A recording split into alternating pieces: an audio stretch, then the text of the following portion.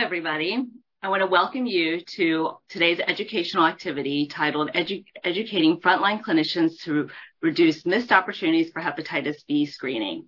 On behalf of CME Outfitters, today's program is supported by an educational grant from Gilead Sciences, and it's brought to us by CME Outfitters, an award-winning accredited provider of continuing education for clinicians worldwide. I'm honored to be here as your moderator. My name is Sue Wong. I'm the medical director for viral hepatitis programs and the Center for Asian Health at Cooperman-Barnabas Medical Center located in Livingston, New Jersey. And I'd like to introduce one of my co-panelists, Elisa. Go ahead. Hi, my name is Elisa Galapani. I am clinical assistant faculty at Fairleigh Dickinson University in Florham Park, New Jersey. I am also an ambulatory care pharmacist at RWJ Barnabas Health in New Jersey, where I practice in 2 physician office practice sites. Great. Thank you, Elisa. And our next panelist, Chelsea, go ahead and introduce yourself. Hi, my name is Chelsea Smith, and I have worked in retail health for over 10 years. I'm located in Pittsburgh, Pennsylvania. Great. Thank you. Welcome to both of you. We're so honored and excited to have you here, and we really look forward to the discussion with you. So our goals for today are to, for the learners, those of you who are in the audience, sorry, let me get my slides going, to be able to implement universal hepatitis B screening with a triple panel testing to accurately identify patients with active hepatitis B infection. So number 1 is about screening. Number 2 for a learning objective is to link patients with hepatitis B infection to appropriate medical care based on interpretation of serological test results. So let's start off with a question for the audience. Which of the following 2030 targets are included in the WHO plan to eliminate viral hepatitis? So take a look at the 4 listed here and go ahead and select a response as to which you think might be one of the targets that is part of WHO's elimination plan to eliminate viral hepatitis. And I see our numbers, our responses coming in. We've got about 20. It's still going up. This is great. People are got some thoughts about this.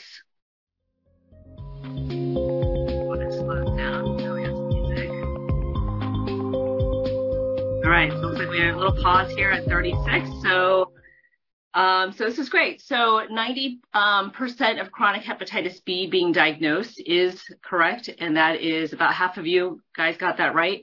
That is one of the main goals, and so that kind of just shows you how important it is, screening is.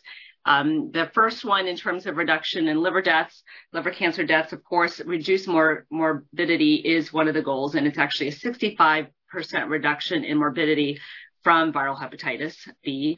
And then in terms of treatment goal, our treatment goal is actually much higher than 50%. It's 80%. We're hoping that in order to get to elimination, we need 80% of people with viral hepatitis B to be treated. And then vaccination, there's actually a goal for pediatrics, but not for adults. So, and 30% of you were honest and said you didn't know. So, well, welcome to this talk, and we'll be able to provide some insight on this. Okay, so yes, if you didn't know already, WHO has set elimination targets because we do have the tools. So we believe that we can actually eliminate hepatitis B as a public health threat by 2030. And as you all know now, the goal is to get 90% of people living with hepatitis B diagnosed and 80% treated, and a 65% reduction in mortality. So those are our outcomes. So in our major reason for having declared this an elimination target is that all the tools for eliminating hepatitis B.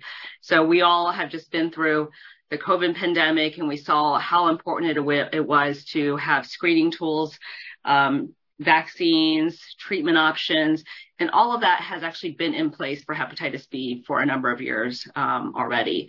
So these are kind of the 5 pillars. Awareness is one of the first ones, and that's unfortunately hepatitis B has had very little awareness in the wider public, and even amongst clinicians. So we really hope that with more events like this and implementation of new guidelines that we can raise the awareness, and frontline clinicians are really critical to doing that. It's really not just a specialist disease. And the second one is really screening and testing. As you saw, our gaps are really low with screening and testing. We're globally, only 10% of people living with Hep B have actually been diagnosed. It's a little better in the U.S., but globally the gaps are actually quite huge. So we have quite a ways to go when it comes to diagnosing people. Immunization, so that includes both infant immunizations and adult immunizations. For infants, there's hepatitis B birth dose, which is given to babies within 1 day of birth, and that's separate from the pediatric infant vaccine schedule, which begins at 2 months of age, and that's usually a vaccine that's included with combination vaccines, but given as 3-part series at 2 months, 4 months, and 6 months. Little variability, but we do fairly good at that. Almost 90% of our infants worldwide are getting those 3 vaccines, but we still have quite a gap with a birth dose vaccine, with only 43% of babies around the world getting that initial birth dose, which is so important for preventing mother-to-child transmission. So next is linkage to care. We obviously want to make sure everybody who's diagnosed with hepatitis B is linked to appropriate care and gets an evaluation for their hepatitis B. And we know how their liver status is, make sure they don't have cirrhosis, and that they're getting labs for their viral load and for their liver enzymes to make sure we can see if there is inflammation starting to happen in their liver. And if we do see they do meet certain requirements, certain eligibility criteria for treatment, such as through viral load or abnormal liver enzymes, then they actually have access to treatment. So, and we'll be talking a little bit more about treatment further along. So, and in terms of why is this important? Well, hepatitis B, chronic hepatitis B over time significantly increases the risk of liver cancer. People with Hep B are at a 25 to 30 times higher chance of have a higher chance of getting of liver cancer. So, and currently we believe in the U.S. it's anywhere from 800,000 to 2.2 million adults with the U.S. So we think, maybe in the middle, somewhere about 1 million adults have hepatitis B, and unfortunately the majority still are not aware of it. There are many who are considered at risk and don't have protective immunity. There's been a new vaccine strategy that's been recommendations that have been adopted as of last year by ACIP, where we now recommend all adults be vaccinated against hepatitis B. The major sources of transmission include mother-to-child transmission, close household contacts, and unprotected sexual contact, not through casual contact, though. And the key point is really that hepatitis B is preventable and treatable, and we have the tools. So this is just kind of looking at where we're headed and how hepatitis B compares to other global epidemics. So unfortunately, hepatitis B and C, actually, this is looking at both viral hepatitises have really not received a lot of attention or resources. And so when you follow the blue line here, we actually see that it's been actually on the rise. And if things do not change, then actually the deaths from viral hepatitis are predicted to increase by 2040 to actually exceed the number of deaths that that occur from TB, HIV, and malaria combined. So there have been quite a lot of efforts put into TB, HIV, and malaria, and you've actually seen a downturn in terms of the death burden for those 3 diseases. And so the WHO former director, Dr. Chan, said the world has ignored hepatitis at its peril. It is now time to mobilize a global response to hepatitis. So how are we doing in the U.S.? Unfortunately, we're not seeing a lot of progress as we would expect, especially with the tools that we have available. Currently in the U.S., we believe that only 35% of people living with hepatitis B have been diagnosed. So it's higher than the overall global burden, but we're still far short of the 90% goal. And 31% of those who have Hep B are currently under treatment, as opposed to 80% of those who are eligible being treated. So we have, unfortunately, also seen an increase in new hepatitis B infections over the recent years. This has been largely driven by the opioid epidemic, which we know has been cause of an increase in a number of infectious diseases. And so there's some work that needs to be done still with reducing new infections. And 1 in 5 have been linked to treatment. So we still have 4 out of 5 people with Hep B who are not currently under care or treated. And the result is we have 8 deaths per day from hepatitis B liver disease. And unfortunately, if we don't change things, we'll see more than a 30% increase by 2030. So here's another question for you. What factors are most responsible for the lack of progress towards Hep B elimination targets in the U.S.? And I will let you skim through that quickly. And if you can go ahead and select your response, and then we can discuss.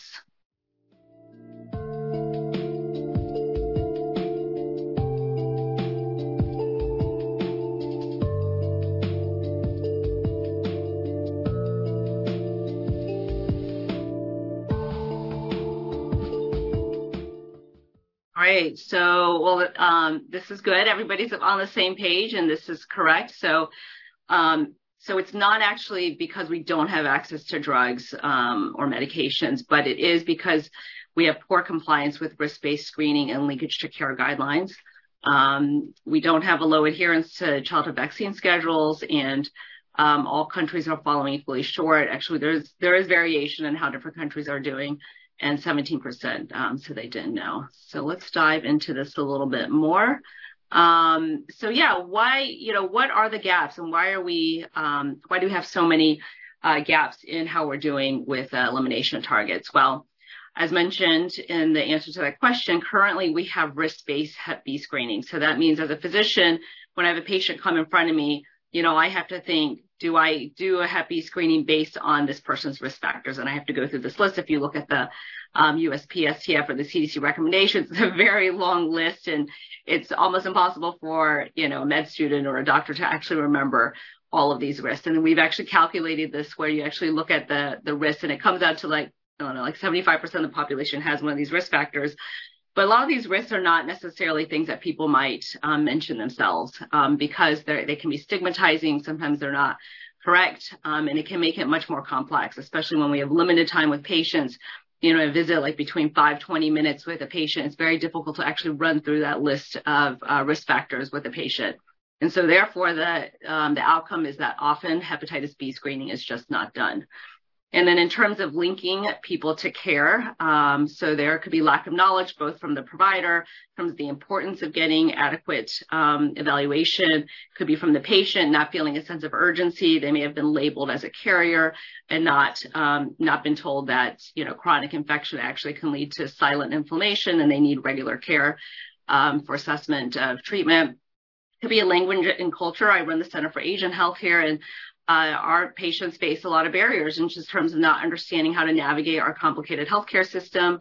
And so if they see, if they are unable to get appointments or understand the follow-up instructions, that can be a real barrier for them getting good care.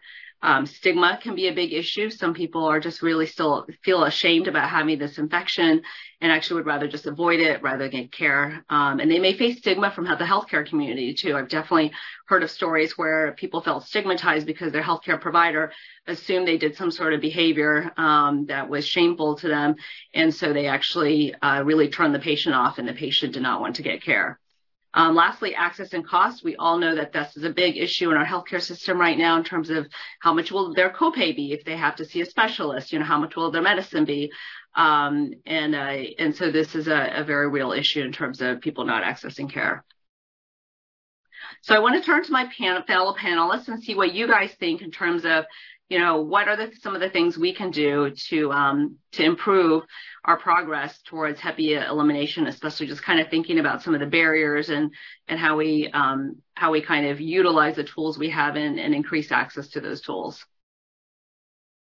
So listen, Chelsea, any thoughts? I can go first. Dr. Wong, I think something that you mentioned that really stuck out to me was that risk-based hepatitis B screening is often just not done. It's something that most providers are knowledgeable about and know what to do. But of course, during a lot of visits or even a trip to the emergency room or the hospital, there's a lot to be done in such little time.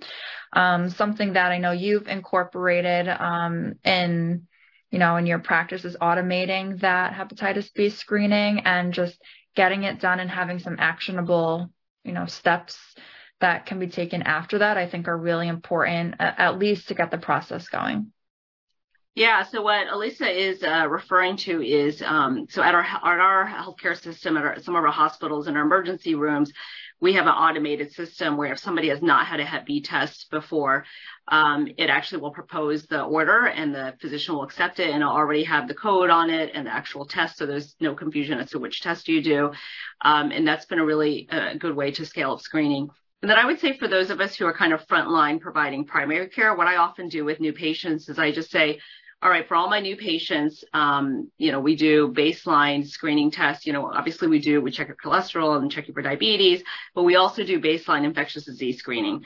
And I'll tell them we do hepatitis A, B, C, and HIV. They're all indicated, for, by CDC and USPSTF.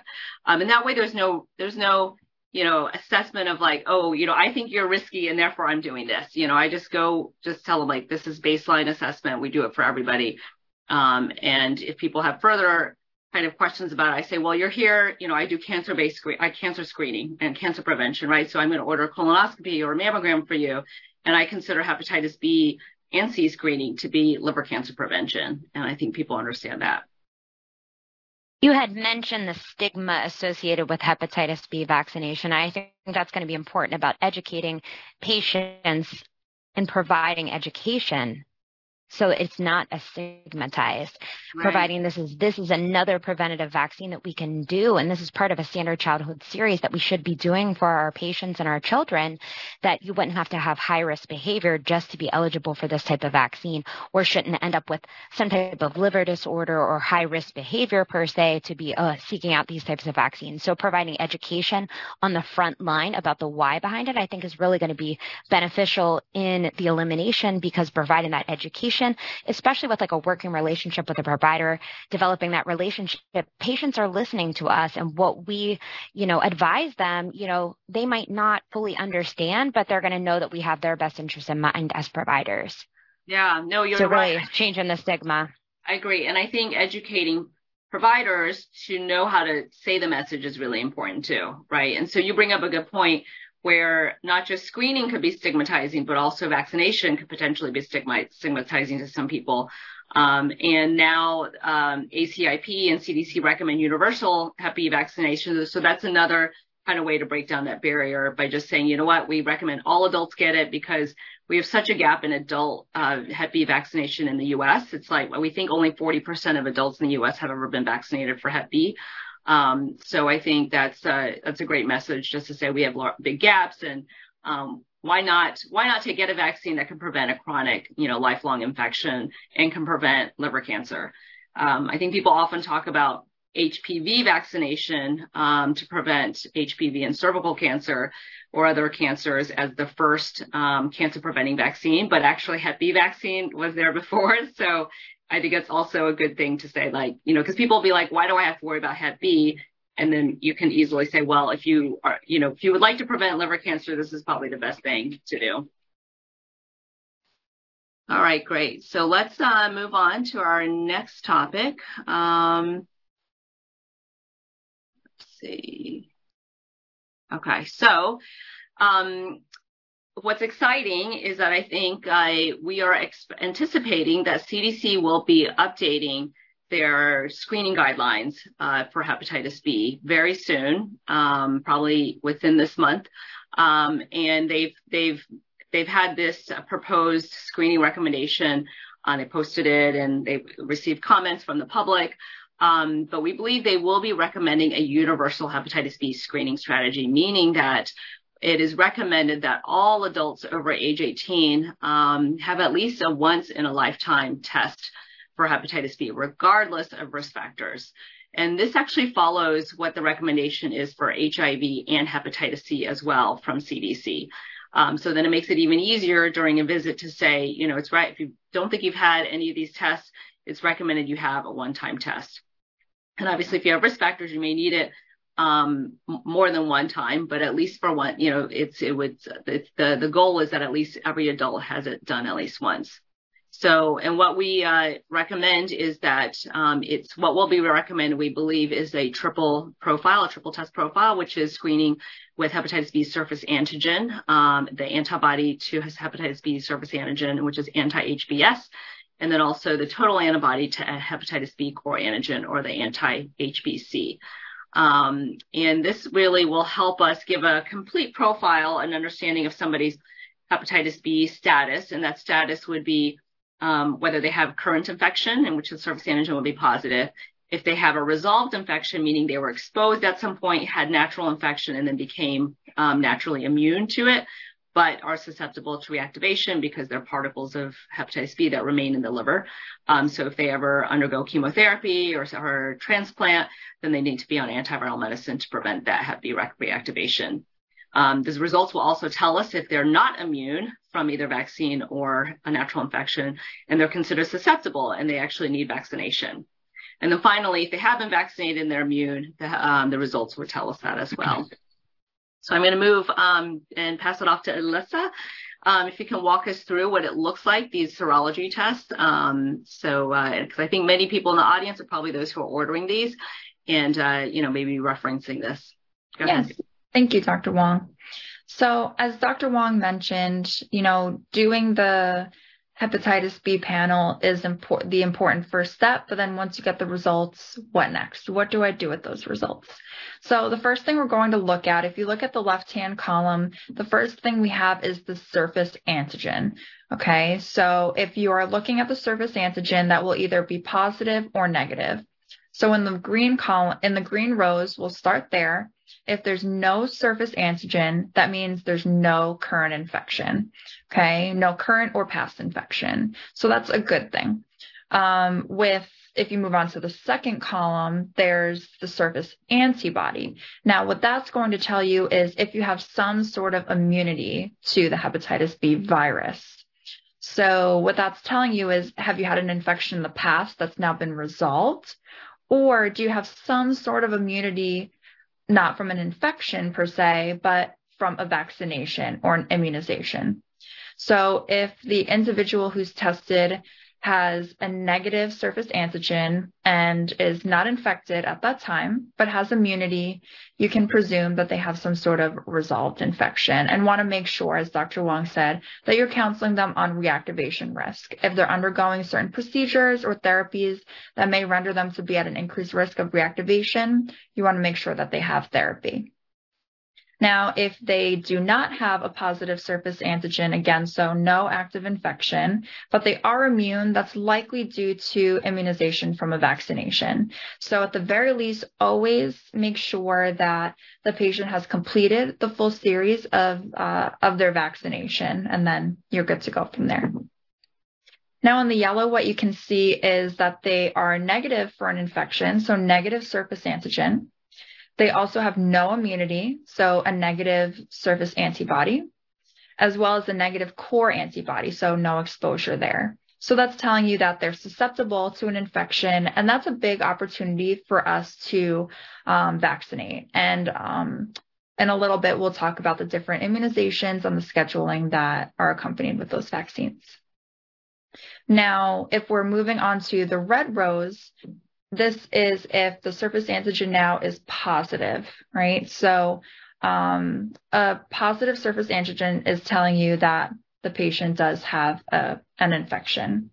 So what we're going to look at then is the difference, whether it's an acute infection or a chronic infection, because that will tell us, again, do they need more linkage for more testing, or should we consider or recommend treatment depending on, the practice area that you're practicing in. So you'll look at next the core antibody, and that will tell you their exposure. You're going to look for positive IgM or IgG antibodies, and that will tell you the big difference between whether it's an acute or chronic infection. If your individual that's been tested is positive for IgG, then that's a really big opportunity, again, to link them to care. We will talk about steps to make a more seamless linkage to care to provide treatment for individuals that are candidates for it. Great. Thanks, Alyssa. And just of note, so usually the triple panel we order is a total IgG for the anti-HBC, and that's usually sufficient. There is some role in doing the acute infection if somebody's symptomatic. So I would say the IgM is not required, but if you have suspicion because somebody's liver enzymes are are elevated, or they're acutely ill, nausea, vomiting, or they have jaundice, then you would add the IgM, but it's not one of the core of the 3 tests that you need to do.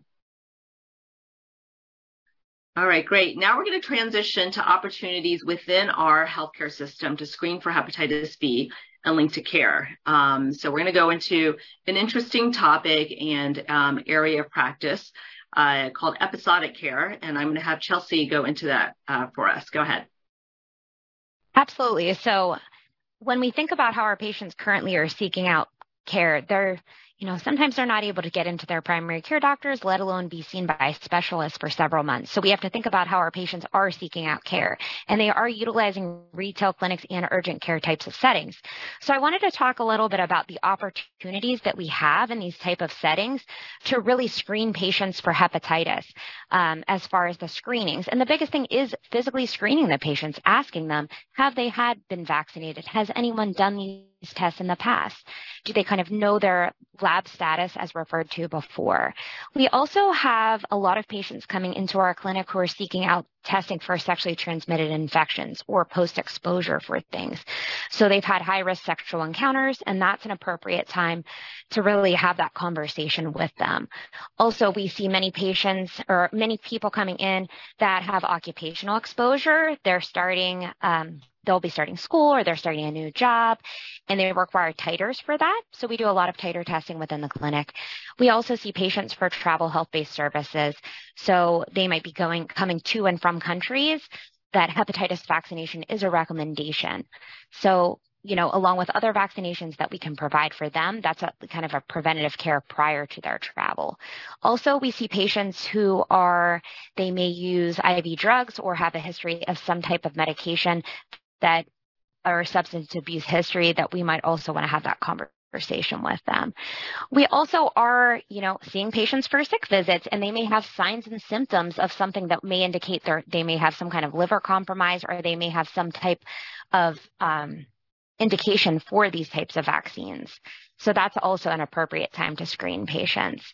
So one of the biggest things that I would say is the benefit of, retail urgent care is a lot of us are linked to major medical records. So what we do within these types of clinics, they can be easily shared with primary care doctors, hospital systems to kind of keep the circle as full as possible for patients. So, really providing, just because we're in like an outside setting doesn't mean that our care is not linked.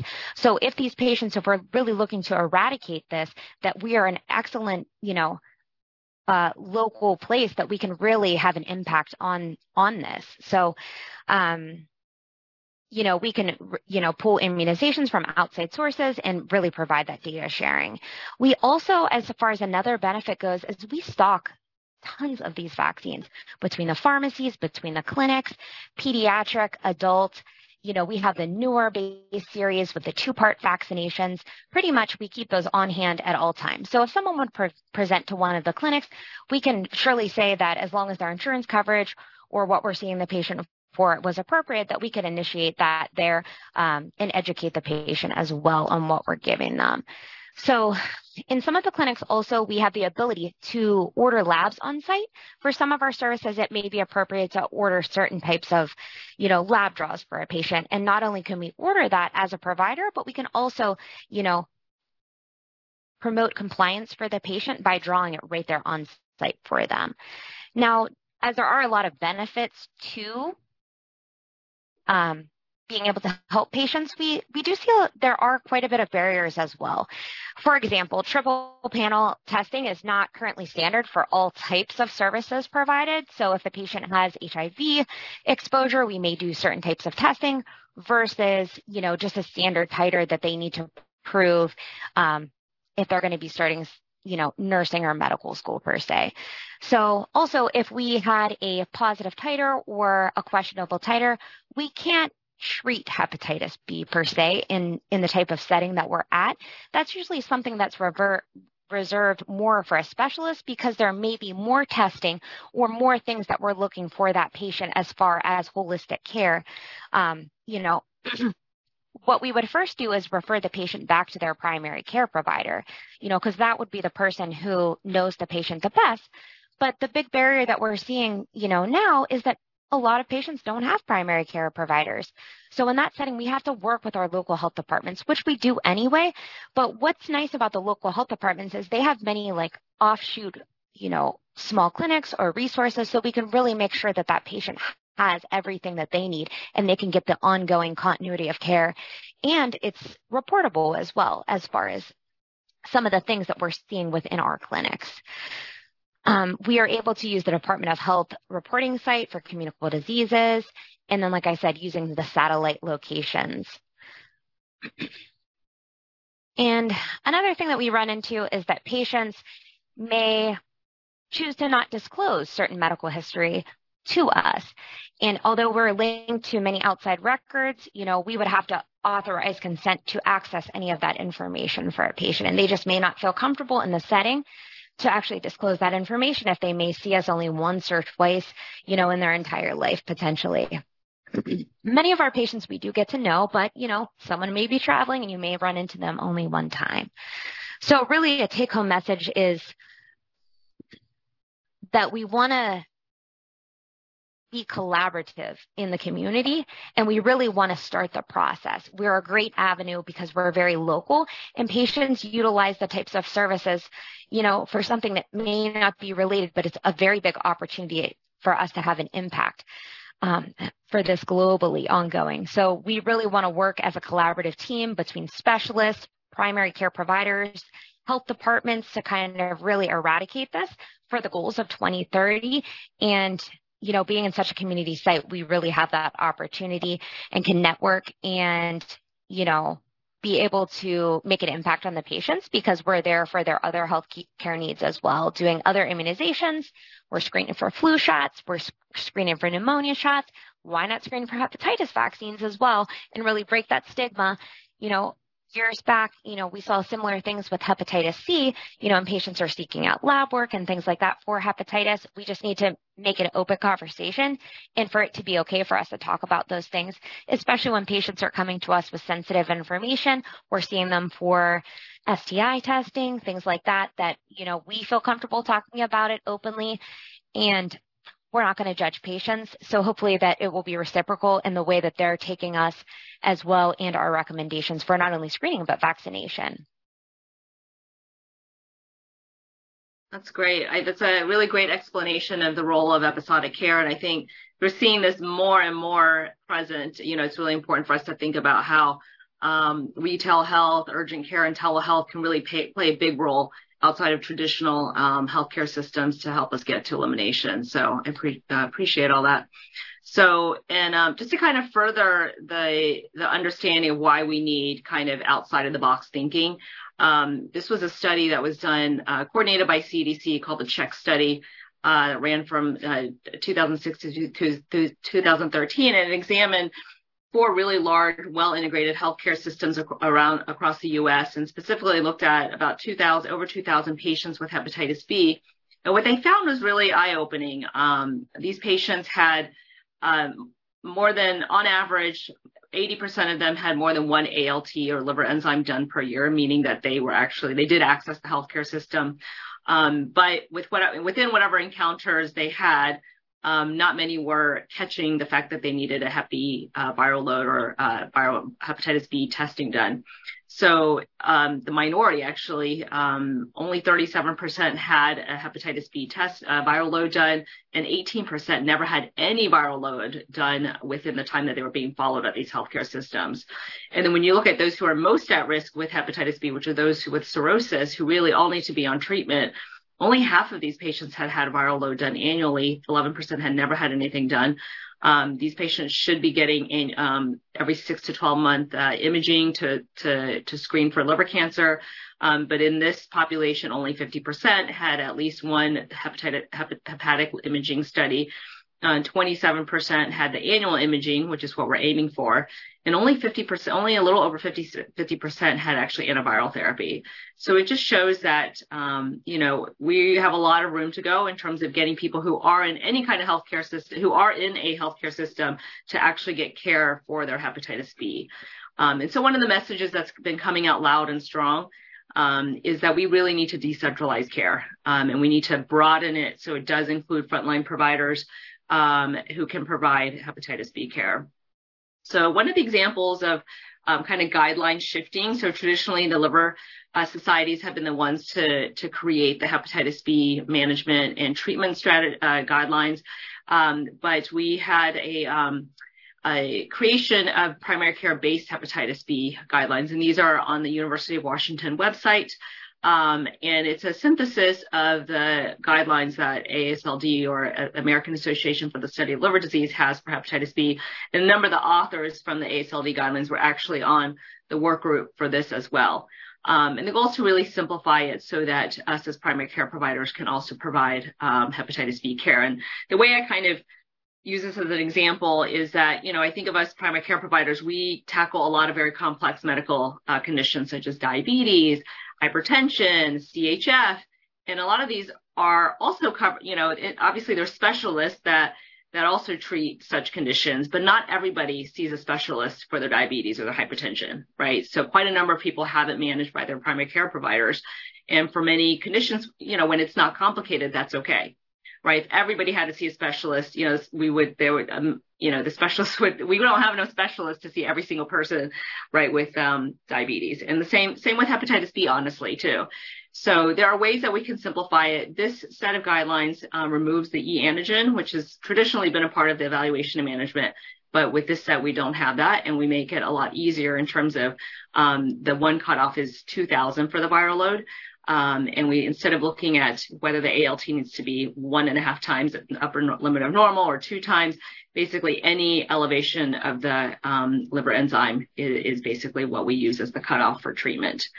So I invite all of you guys to take a look at that. It's a great reference. And we do anticipate WHO, AASLD, and the European Liver Society to be updating their hepatitis B guidelines either this year or in the upcoming year or two. So we're looking forward to those being more simplified and also more expansive to allow primary care providers to do this. Because as you could see, there was such a gap in Hep B treatment, only 2% globally being treated, that we need to make some pretty significant changes if we're going to get to elimination. All right. So to my panelists, how can we better integrate Hep B screening and linkage to care into practice workflows? And, those of you who you all practice in different kinds of settings, I'm curious to ask you, Alyssa, you're in an outpatient setting with a number of primary care providers. What do you think as being kind of a possible way of doing this? I think Chelsea mentioned something that really stuck out to me was the collaborative care. Of course, that's what I'm going to talk about next. But, I've been fortunate enough to work alongside Dr. Wong and some of our patient navigators who are trained and very well educated on the stigmas and just how to outreach patients, how to communicate this with patients and educate them. So, I think just having other team members that have that education, the background, the comfort level to discuss this topic really just opens the door to patients being more welcome and open to, receiving more education and treatment. So I think collaborative care is one of the biggest things that I think really makes a team strong. Yeah, definitely team. And it doesn't always have to be just the physician who brings it up, right? So, yeah. You can start as early as, the patient filling out a form, right? You can have a form that asks if they've been screened for these things. It could be standing orders for the nursing staff. Obviously we have standing orders for a lot of vaccines. So there's no reason, that this cannot be better incorporated through some of those automated things. And Chelsea, you had mentioned, talking about how you all are often integrated with the electronic health records of health systems. And so, utilizing EMR to its maximum, benefit, I think would also include like being able to pull and see what patients have had done, right? So a lot of EMRs, for example, Epic, it has these BPAs or these best practice advisories, which actually do pull from people's history, right? We do it for colon cancer screening, mammogram. Have they had this within the past year or 5 years? For Hep C, have they had a one-time test? And so for hepatitis B, what we're hoping is once the universal testing recommendations are out there, that, EMRs would also start tracking that, right? So if your patient is missing it, then it would send an alert, or you would see it as a care gap that the patient, needs some sort of hepatitis B test. So I think all of that really helps synthesize information and create that kind of clinical decision-making tool, right? Which we as busy clinicians all kind of need. Any other thoughts? I can't speak to every type of, episodic type out there, but I could say that for the current, practice that I am in, we are linked in Epic, which some people are surprised by. And we see those BPAs kind of pull through, and we could pull all of that information, and sometimes we actually run into patients that are seeking out vaccination. They've actually already had that vaccination or parts of it. They've had the Tdap and, they're looking for a TD. So really kind of linking up that care. Patients are very grateful for that and providing some of the education because, we are healthcare, we provide education to patients all the time and really kind of, not just immunizing, but really explaining the why behind it. We have patients, ask questions all the time and we're more than happy to help them. That's great. But I really like, the written types of screenings for patients that might, they might just think it's, we're doing a TB screening. We're going to check these boxes. I've seen that at the pharmacy as well. They check. Or before they get their flu vaccine, they're doing the check marks or COVID vaccines, just part of, this is your routine screening. Have you had this, and this? And if they're not sure, then that starts a conversation right there for them. Yeah. And we appreciate the pharmacies being able to link their vaccines to us as well, because same thing, like you're saying, a lot of times they were like, oh yeah, I forgot I got that Prevnar shot, or I got the first of my Hep B shots, but it's spread out, and now thankfully there's a 2-shot vaccine series, which makes it a lot easier. But yeah, that data coordination is key. All right. Well, let's move along. Alyssa, I'm going to hand it to you in terms of talking about the role of pharmacists. Okay. Thanks, Dr. Wong. So my role within the primary care practices is to serve as an ambulatory care pharmacist. Most of us are familiar with pharmacists in the retail setting, going to a pharmacy, picking up your medication. But if you think about it, a lot of the times patients will go to these pharmacies, attempt to pick something up and realize, oh, it's not covered, or, oh, I can't pay for that, or, oh, what even is this? I don't, my doctor didn't even tell me about this. So placing an ambulatory care pharmacist directly into the physician office practice really helps to prevent some of those barriers from occurring, to make a more seamless approach between the provider and receiving treatment.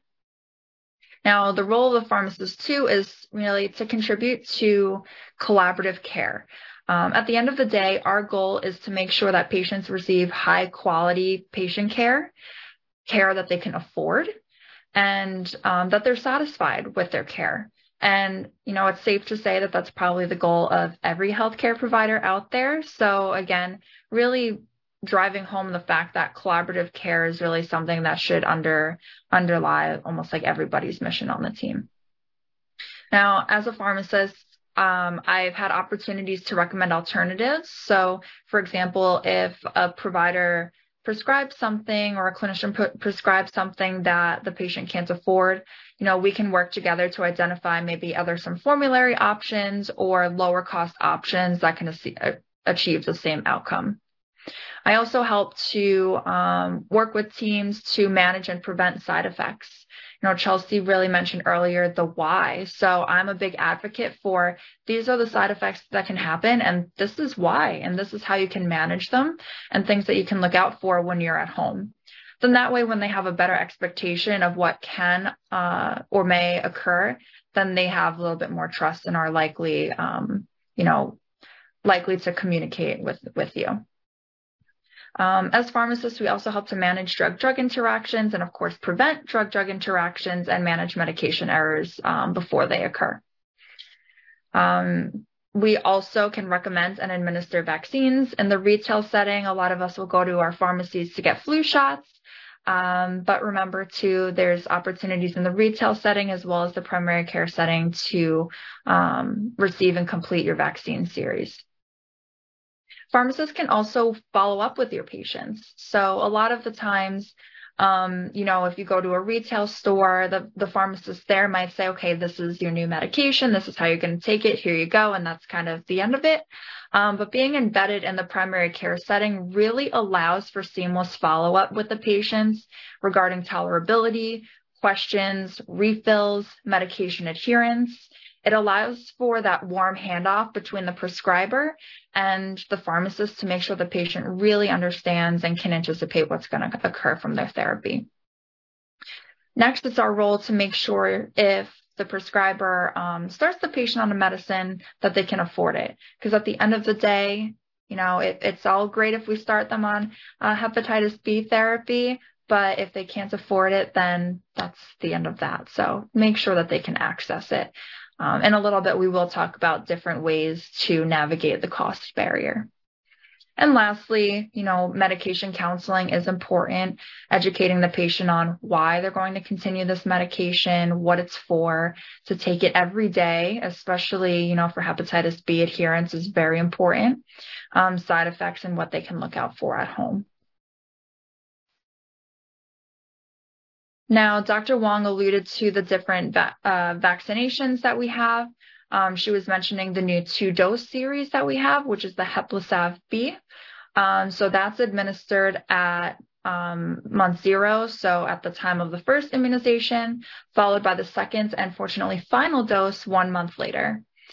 Using this newer option helps us to complete series with better success rates.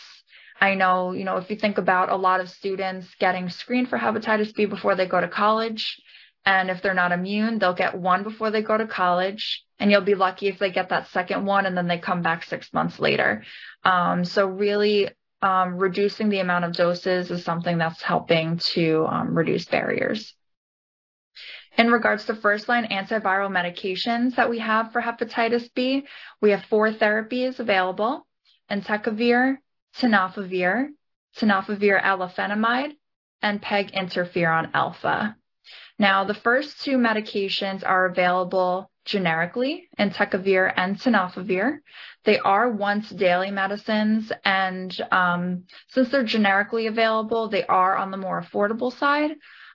Depending on the pharmacy, let's say if the patient absolutely has no insurance whatsoever, the cash out-of-pocket price ranges between $30 and $40 for these therapies. But keep in mind, for some people, $30 or $40 a month is not a sustainable, option for them. But, depending on the situation, it's just kind of good to know your options there. Tenofovir alafenamide is different than the generic of tenofovir disoproxil in that it offers benefit of having less bone mineral density side effects, where with the generic, we were worried more about osteoporosis and reduced bone mineral density. With the tenofovir alafenamide, we see less of that, fortunately, because it concentrates less in the bone. We also see less renal toxicity. So with tenofovir disoproxil or the generic, we were worried about worsening renal function over time, especially as a medication you would take chronically. So the alafenamide salt is available as a brand name medication called Vemlidy. Since that is available as a brand name medication, usually that's on the more costly side.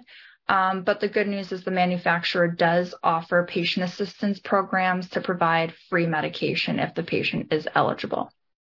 And finally, we do have PEG interferons. This is only used for 48 weeks, but it is an injection, and it's usually not as well tolerated. It is an option. You may see it there, but more likely now that we have once daily oral therapies, these are the ones that you'll encounter. Now, we talked about the therapies, and like I said, it's all nice to know. If the patient can't afford it, then that's really a large barrier. So there are different avenues of obtaining financial assistance depending on the therapy. So, for example, medications that are available as a brand name medication, so in this case, Vemlidy, can be accessed through a manufacturer patient assistance program. So, for example, entecavir and tenofovir disoproxil are not available through manufacturer patient assistance programs. These programs usually are 1 to 2 page forms that you can find on the manufacturer website. They're largely income-based and often do require a social security number and a proof of income. So usually proof of income that I've received from my patients is social security statements. They also accept tax returns. So it can be a barrier for individuals that maybe don't have a social security number or are unemployed or do not have an address in the United States. So again, just something to consider. The next is that we have grant copay assistance programs. So one example of a grant copay assistance program is the PAN Foundation. So how these programs are different than manufacturer programs is they do not come from the manufacturer. What they are is they're different nonprofit organizations where they have separate funds dedicated to certain disease states. So for example, they may have a list of disease states. Hepatitis B would be on there. And it doesn't really matter what therapy the patient's getting. If the patient's eligible, they will provide a certain amount of funds to pay for their hepatitis B treatment. Usually they are capped. So if a patient is eligible, usually you'll see, okay, they're approved for $2,000 for the year. So it's important to make sure that, if their copay is, I don't know, let's just arbitrarily say $300, $2,000 for the whole year may not cover that monthly cost. Whereas if their copay is $50, then of course that would cover that cost. So again, consider that. Sometimes with these programs too, because they only have certain amount of funding designated to certain disease states, you'll notice that they run out of funding. So, it's common you'll go on the website to try to apply to a grant for somebody and they'll say like hepatitis B funding closed. So it's really unfortunate, but it's the reality of, in the health system, like Dr. Wong said, a lot of people are, having trouble with affordability.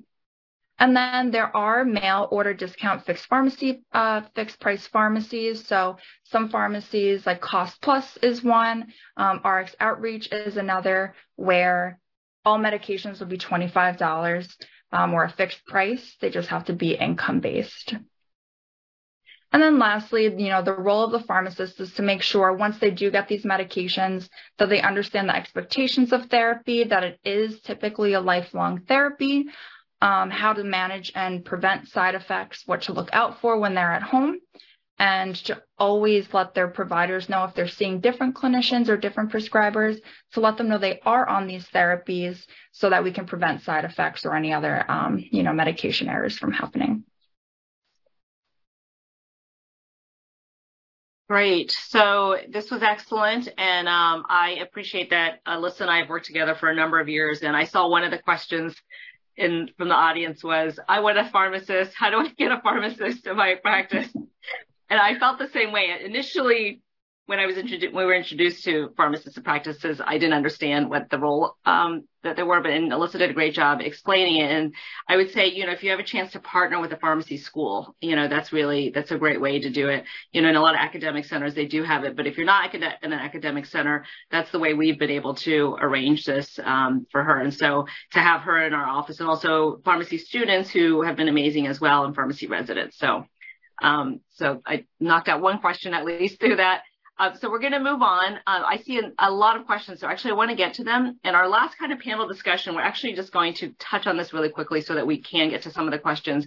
But this is about just recognizing that because hepatitis B does affect a lot of minority populations. We believe more than 50% of people living with Hep B in the U.S. are actually of Asian and Pacific Islander descent.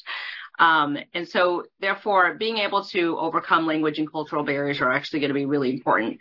Not just Asian Americans, but also African Americans, Caribbean, people from the Caribbean or Latin America, are at more risk for hepatitis B. And so just so you know, there's a lot of resources out there. If you look at the Hep B Foundation website or Hepatitis B United, there's materials on hepatitis B in any language possible. Also, ACIP has a lot of vaccine resources in other languages too. So there are ways of, really helping educate and increase awareness in people who don't have English as their first language. So I'm going to move on to the questions. Actually, we're going to summarize to talk about SMART goals and kind of takeaway items from this from this webinar. So, we are really hoping everybody can take away from this to start incorporating a one-time universal hepatitis B screening for all adults into routine practice to increase detection and diagnosis of hepatitis B. And I say at the bare minimum, just order the test, and if there's issues with interpreting the test, there are resources out there on the CDC website. If you're not quite comfortable evaluating and treating people, obviously people can be referred out. But the care strategies are going to get simpler for hepatitis B. And so I would say, look forward to that. And as primary care clinicians, we see so much more complex stuff that me, as somebody who's done Hep B for a number of years, I think of diabetes as much harder to treat. And Alyssa knows I'm always asking the pharmacist for help, trying to figure out the different regimens. And for Hep B, there's so few, there's literally like 2 main ones that I'm deciding between, and the doses are like pretty fixed. Second, it's important to collaborate with frontline, episodic care, public health, primary care, and specialist practitioners and pharmacists as needed to ensure continuity of care from screening and vaccination to treatment and long-term management of hepatitis B. And some of those specialists who may be able to help you are not just the hepatologists, but also general gastroenterologists, infectious disease physicians also. And those of us who do practice in communities with higher population of minorities and foreign-born often are actually quite familiar with treating hepatitis B, and certain federally qualified health centers in those areas are actually very adept at hepatitis B as well. And then lastly, ensure that hepatitis B education and care are delivered with cultural humility and language congruency whenever possible. If you have the language line or some of these video translator, I highly encourage people to use those too, because we want to make sure that patients understand exactly what we're saying and can ask the questions that they have. So we're going to move on to our questions, the last couple minutes that we have. So I will, read some of these. I might just kind of cluster, and I might go through some of these kind of quickly. Somebody had asked about how do we do this testing? I think our questions about how to integrate testing have come up through the questions. Somebody was saying, how do we cluster some of these testing together? And I mentioned doing it as, with your new patients or primary care, you just say it's cancer screening or liver health, right? So liver health, then you would do hepatitis A, B, and C. You're doing screening with, fatty liver is a big thing nowadays, right? So I think people understand the importance of liver. Somebody said it probably makes sense to screen for all viral hepatitis as screening for one, correct? So same kind of thought process. Somebody had a question on whether the 2-dose Hep B vaccine has the same efficacy as the 3-dose one, and is it safe in pregnancy? So actually, the 2-dose vaccine has more efficacy. So if you have non-responders for Hep B, it's actually from the 3-dose vaccine, the HEPLISAV is actually a really good idea. So the efficacy is great. Obviously, the completion rates are much higher, and it is safe in pregnancy. Do you have, would you handle the Hep B and Hep C co-infection at the PCP level or refer to specialists? So I think most people would probably feel more comfortable referring to specialists, either, infectious disease or GI. And just of note, if you are treating for Hep C or HIV, you should always screen for Hep B. So that co-infection part is really important. Do you know if there's any talk of requiring triple panel testing for workers for occupational exposure risk? And considering that sometimes the surface antibody is all that a place requires. So for employee health, sometimes they are not requiring the triple panel, but just the surface antibody. And I believe the SHEA guidelines allow that flexibility. But if you live in an area where there might be more endemic percentage of people with hepatitis B, it is recommended to do a triple panel. But this person brings up the fact that you may not, if you don't do that core antibody test, you won't identify people who have that risk of reactivation. And that's actually one of the big reasons that CDC will probably recommend doing the triple. That way you identify people who then know that at some point they were exposed, and if they ever do develop cancer or on some immunosuppressive, even for something like rheumatoid arthritis, they should be aware that they need to be on antivirals. So thank you for that point. And somebody was asking like IgM positive could be from reactivation, and that's true. So sometimes when somebody reactivates, it's not acute as in they're just getting infected, but it could be that they're reactivating. Do you have any advice on how to overcome resistance to antiviral treatment when the patient prefers to use traditional medicine approaches. That's a really good one, because we do have people come who are reluctant to start medicine, especially if they know it's going to be long-term. So, and at this point, we're seeing that, I usually tell people at least minimum 5 years you'll be on it. If you do seroconvert, there's some chance you can go off, but at this point, we're considering a long-term treatment similar to the way we treat hyperlipidemia or hypertension, and we're trying to treat you long-term to prevent adverse outcomes. And so, I don't know, Elisa, you counsel patients all the time on this. What is your kind of thought about how we approach that?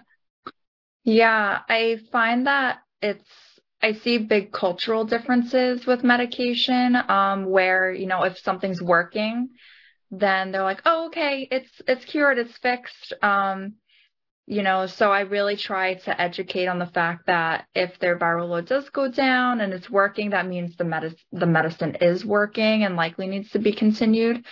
So I do try to drive that forward. Yeah. I think, this is a difficult conversation, and we probably aren't going to be able to answer this today, but I think a lot of it is engaging and trusting in patient, creating a trusting relationship. And often what will happen, people go on herbals and their liver enzymes actually go up.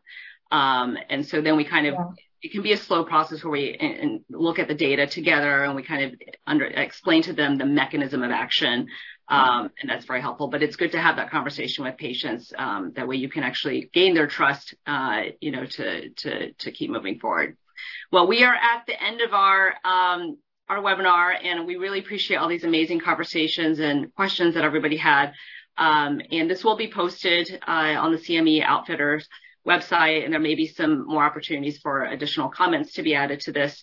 And we are happy to, be available. Also, if you ever want to reach out, Alyssa and I, and our information is out there, and happy to help people get on to learn how to better manage and diagnose hepatitis B. Just so you know, there are hepatitis B echoes out there. And so if you're ever interested in learning more, a number of these echo programs are open to primary care physicians who want to learn from other providers about how to take care of people with hepatitis B. So again, I just want to thank you all for your time. The slides will be actually provided in a course guide under the resource tab of this program. And if you have if you want to look, there's plenty of other great education on the CME Outfitters Infectious Disease Hub online. And finally, in order to receive a CME credit, you have to complete the post-test and evaluation that's under the request credit tab of this program. Thank you again for joining us today. Be safe and take care.